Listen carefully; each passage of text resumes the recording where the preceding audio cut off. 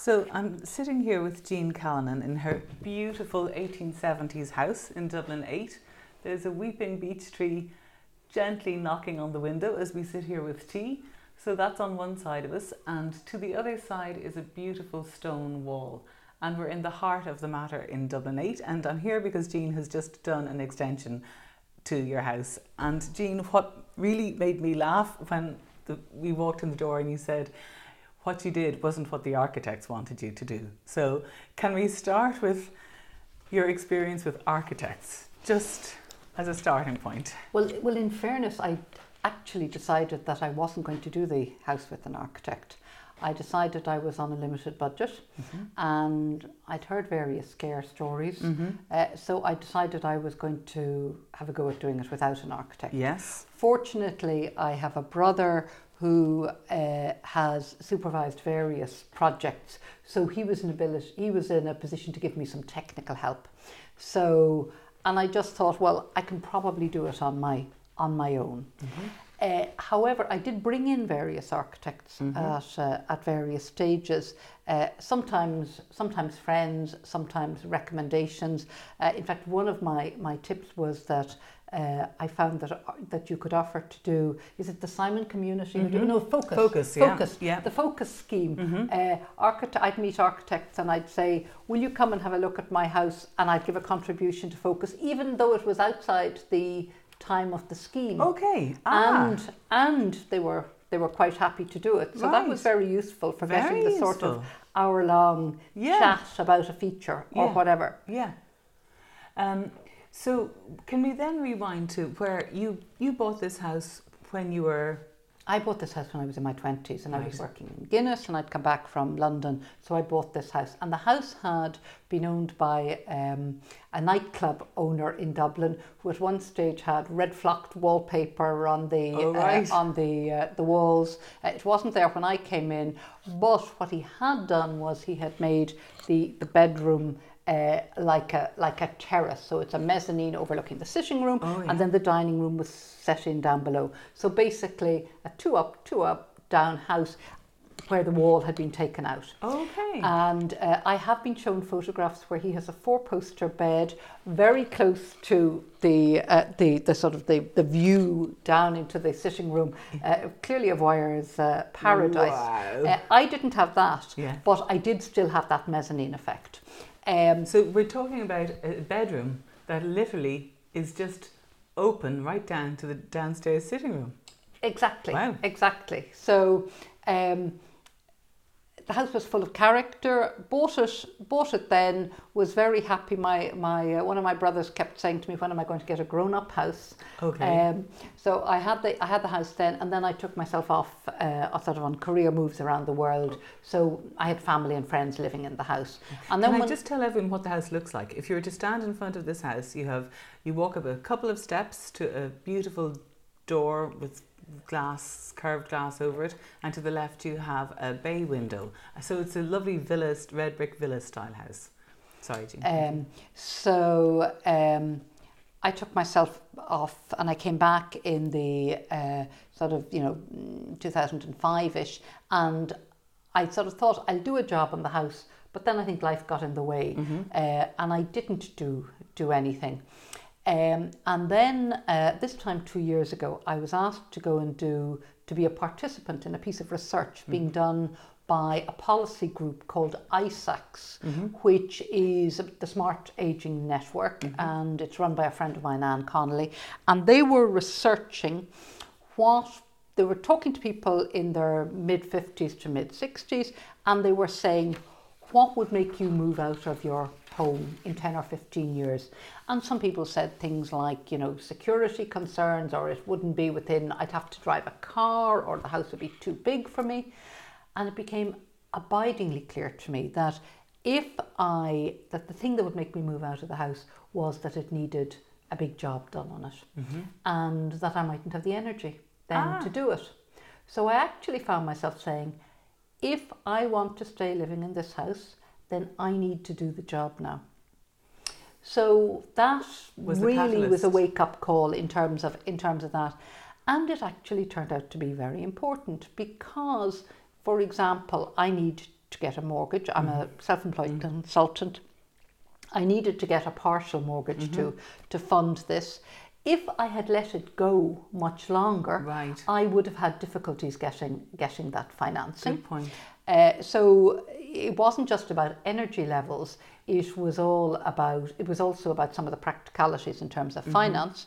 And the other thing that whole process made me think was it started to make me think, okay, you know, if I am looking at getting older, now we're not talking about putting in protective, bars or anything like that. We're not. It isn't aged proof that way. It's aged proofed on the basis that I will live here very happily until I'm 75. Yeah, it's gene proofed. It's gene proofed. It's dealt with. But one of the things that became very clear was that actually I might want to use it as a source of income. I have a partner who spends probably about half the year living in Galicia, and he's a writer and he can work there. So we go back and forth, and I suddenly started to say, well, you know, perhaps I might want to use Airbnb, perhaps I want to rent it out for the horse show, perhaps I might want to get a student lodger in for the summer months when I'm not here. So I might want to use the house to provide income. Right. So I found myself saying, okay, if I'm putting that into the project as well, what do I need to do? So the obvious thing was I needed a second bathroom. Right. And I needed to make sure that I had a bedroom to a standard that would work and had storage for that bedroom and things. So those were all of the things that sort of fed into the project. And in the initial phase, I did like an awful lot of people, and perhaps if I'd had an architect, I wouldn't have done this, but I did what an awful lot of people do, and I sort of overspec'd the project. Yeah. So I looked at extending the kitchen and putting a bedroom onto the back of the house, a bedroom or an office onto the back of the house, so an additional room, leaving me with a very small courtyard. In order to do that and be legal, I needed to get planning permission because it was under the 12 square 40, metres or 15 square metres, whatever the figure is. So I was very law abiding and I did that, and I got an architectural student to draw up the plans. And you know, I was confident enough around the plans. However, when I got the planning permission and I started talking to builders, I discovered the cost was ridiculous. So I was getting quotes that were going to make this a $250,000 project, which it was never going to be. Yeah. So it was, you know, the builders' quotes were coming in at 180, 185. There was no, and I was excluding, you know, kitchens and bathrooms and all of those sort of things. And so when you were going to builders, how did you find those builders? Who was your first port of call? I found builders through word of mouth. Yeah. But I must say I had to look for an awful lot of builders, and I found it very difficult to get quotes because I might have gone for the quote before the planning permission if I'd been able to find builders to come and get quotes. Yeah. So I did find it very difficult. Most of them were coming through word of mouth recommendations. Yeah. And I have to say it was a word of mouth recommendation who delivered my final builder, who was an absolute star. Fantastic. I was really, really blessed with him. You know, he had done a project for a friend of mine 5 years ago, and he was still dealing with issues that she had that were not his fault. Right. You know, it turns out there was a part of the garden that was in a wind tunnel, and the gate used to go, and he still, 5 years later, is willing to send somebody out to repair that. So a find. And I'm interested to know, did you find builders prepared, those who actually came to quote you, did you find them prepared to put a quote in writing, or did they give you a verbal estimate? And what kind of a range did they give you? Did they say 180 to 200, or did they say... I found both. So I had two that gave me decent estimates in the first phase, and then by decent you mean written? Or written, yeah. Yes. And I have to say then the builder Lucian Anton from Carrera Construction, who was absolutely superb, he gave me a detailed, he brought in a quantity surveyor to do the quote. And of course, with the house that's built in the 1870s, of course things went wrong. Not his fault, you know what I mean, that we discovered various walls had no foundations, and you know, there was dry rot under the floor here in the sitting room and things. Oh my God. But they were all dealt with in Right. a very sensible way. There was never a time where a cost came in, a quote came in for the next bit of it that was out of kilter with the broad one, if you know Right. what I mean. Okay. So there was no feeling that you were being taken for a ride, Great. which is wonderful. Great. So you eventually hit on your right builder. Yes. You got a quote in writing that you had faith in, I suppose, because Yes. it had quantity surveying Yes. knowledge behind it. And then what happened? Did you have So, to move out? I had to move out. This whole process, if I take it, it was 2 years ago that I got the inspiration, right, the wake-up call. I had to do it. Oh. And I then was sort of, I would say it took me an active 9 months. Like if I go from now, when I'm back in like a month, I would say it was sort of September last year when I was really seriously on it. And one of the very important parts of that was actually doing the clear out, Yeah. So in fact that one started interesting. longer. So there was an attic upstairs. There was so much stuff that had to go out. So I took a stall in the flea market. Brilliant. So that paid for that chair over there. So it's my flea Fantastic. market chair. What a great start to any project, a big clear out. Exactly. And I'll be honest, there was a clear out after, so I had to clear everything out because with rewiring you can't, and rewiring was one of those issues. It had to be done, The whole house, house had to be rewired. So absolutely everything was gutted. So everything was put into storage. God. For a 12-week period, and I was lucky I had a brother I could go and stay with, so that was a very easy part of the whole thing. If I would say what was of the whole build, the most stressful thing was dealing with the bank. Right. And it was ludicrous stuff actually. So this was Bank of Ireland. Yeah. The initial conversations with them 2 years ago, absolutely no problem. And, then when I engaged with them nearer the date, again, there was a short list of agreed things that they would need, and that was all fine. And they weren't a problem. And then as it got closer, so I'm talking about now, like literally I was in the process of clearing the attic. The movers were coming at the end of that week, and the bank rang and they said, we've decided they had financial figures for the previous 2 years, and they decided they wanted certified financial accounts for a further year. Now, anybody who runs their own business knows that you actually do them a year later. Yeah. So suddenly, all my financial papers are all packed up, and normally it would take me a week to do that. Yeah. Then I have to get my accountant on board, and they are saying at that last moment, no, we want this. That I thought was bad. They questioned my accountant's qualifications. They did all, despite the fact of having worked for one of the very big partners and all of this. It was nitpicking and ticking boxes of an extraordinary nature. But the one that really got me was 3 weeks after everything had been signed and sealed with my solicitor. I rang them one day and said, is the money going to be transferred? Now, at this stage, the builders were in. Is the money going to be transferred? And they said, oh, we've decided we want a structural survey. Now, they've already had the survey from Sherry Fitzgerald with all the valuations, all the everything. And the mortgage was less than, it was 15% of the value of the house. Yeah. So, there's a financial track record, there's all of that. And so I nearly wanted to laugh because they wanted a structural survey. And that day, I and the builder had discovered there were no foundations on the bathroom wall upstairs. It was built straight on the floorboard. And I'm going, oh my God, are they going to have an approved list? Now, as it happened, my own structural engineer was able to come in and do the paperwork on it. But if I'd had to bring a third party in, so really hairy. It would have been absolutely fine if they'd said it all up front. They were just so difficult. And I spoke to them one day. They wouldn't give you, he said, oh no, we don't handle individual accounts. You get whoever you get. And he said to me, I'm in the overflow office, so I don't know anything about what's going on. So all I can do is look at the computer and tell you what boxes need to be ticked. It was extraordinary.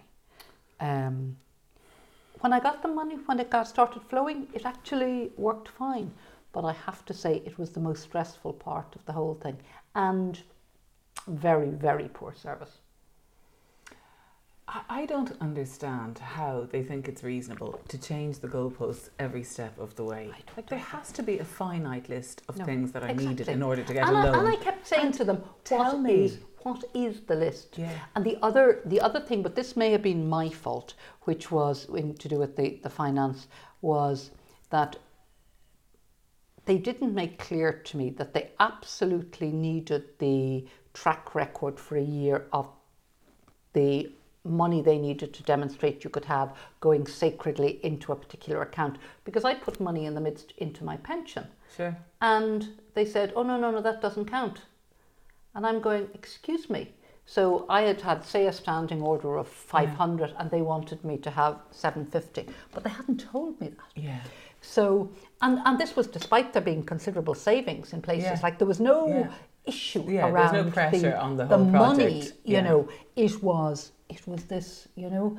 And again, I was just, you know, horrified that they hadn't spelt it out to me. So there was a whole load of stress that didn't need to be there, you know.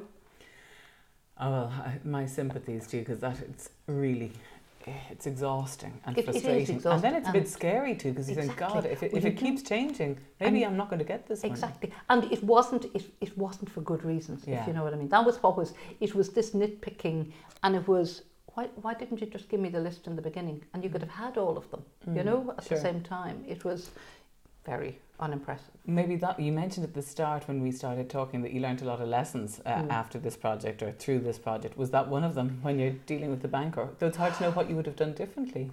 It is hard to know. All I would say to people is beware. Yeah. You know, that all kinds of funny things can come there, because I hadn't expected that to be the source of stress. I had expected the builder to be. Yeah. And the builder wasn't. Isn't that interesting? You know? So any other things you've learned? If a friend was starting into this now? I would have sort of three pieces of advice. The first one is, if, you know, in buying property, it's all about location. In refurbishing, it's all about asking. All of the best information came from people. So I used a company called Composite Windows for my windows and doors, and they were certainly 40% cheaper than the Munster joineries of the world, and they were very good.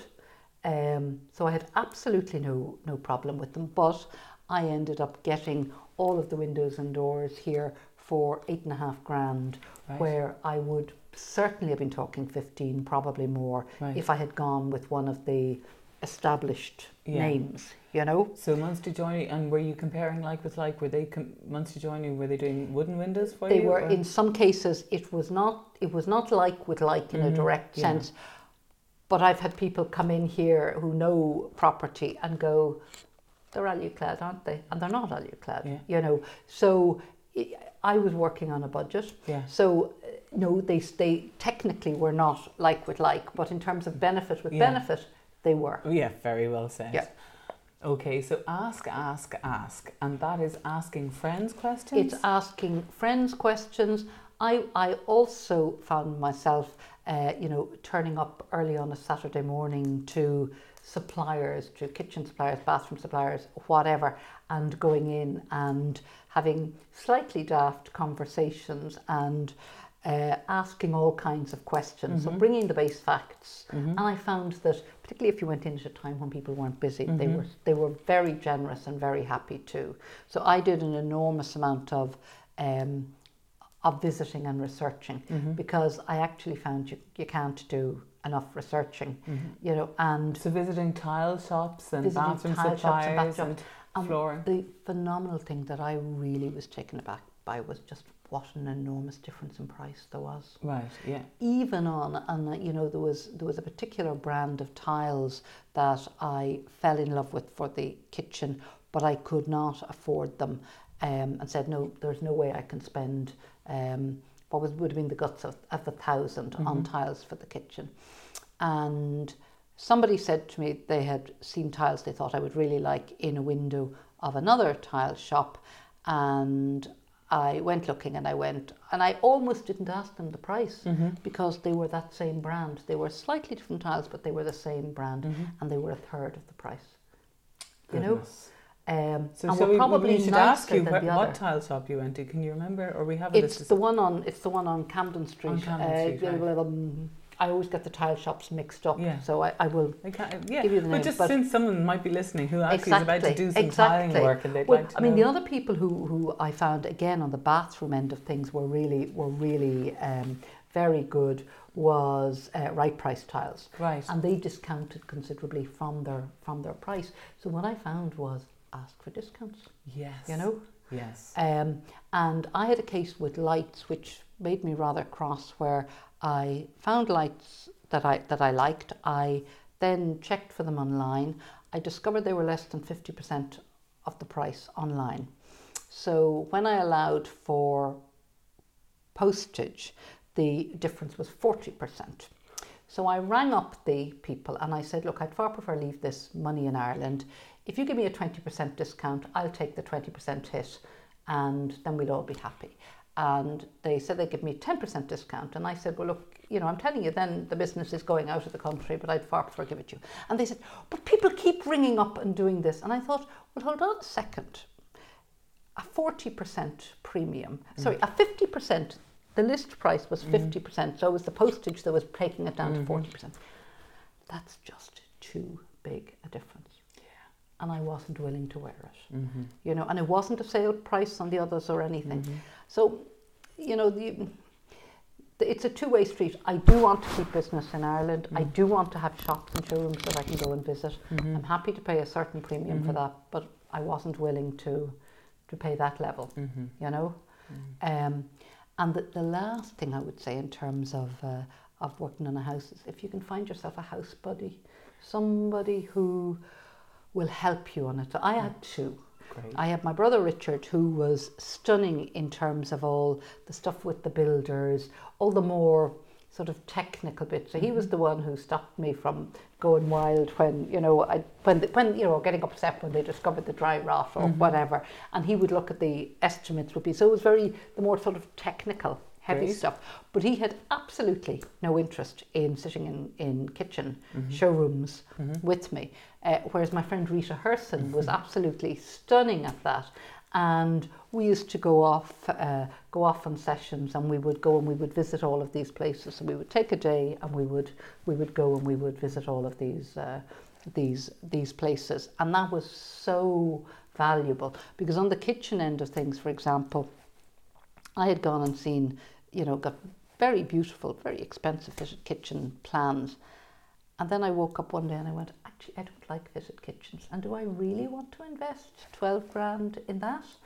And in the end, I ended up getting my kitchen from IKEA.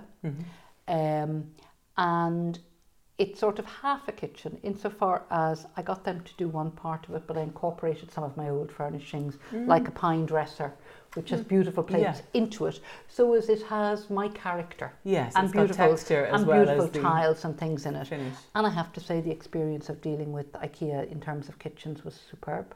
Great. I ended up doing three-hour consultations with them, with nobody complaining at all about the time that I was spending on it. And the actual fittings for the kitchen were 3.5 grand. Fitted, they were 4.5 grand. Right. So, and does that include appliances? That included the hob. Sorry, it included the expeller. Yeah. The others, I did a lot of research with Which on appliances. And one of the really interesting things on Which they had was not just their overall recommendation, but they had what's the stated capacity of these things like cookers or fridges, and what's the actual usable capacity. And the difference could be 20 or 25%. As in, they say they've got a cubic capacity of X, Exactly, but if you go to put in a big roasting pan, Exactly. So you how much can't. can you really use? Interesting. And it was a really useful measure.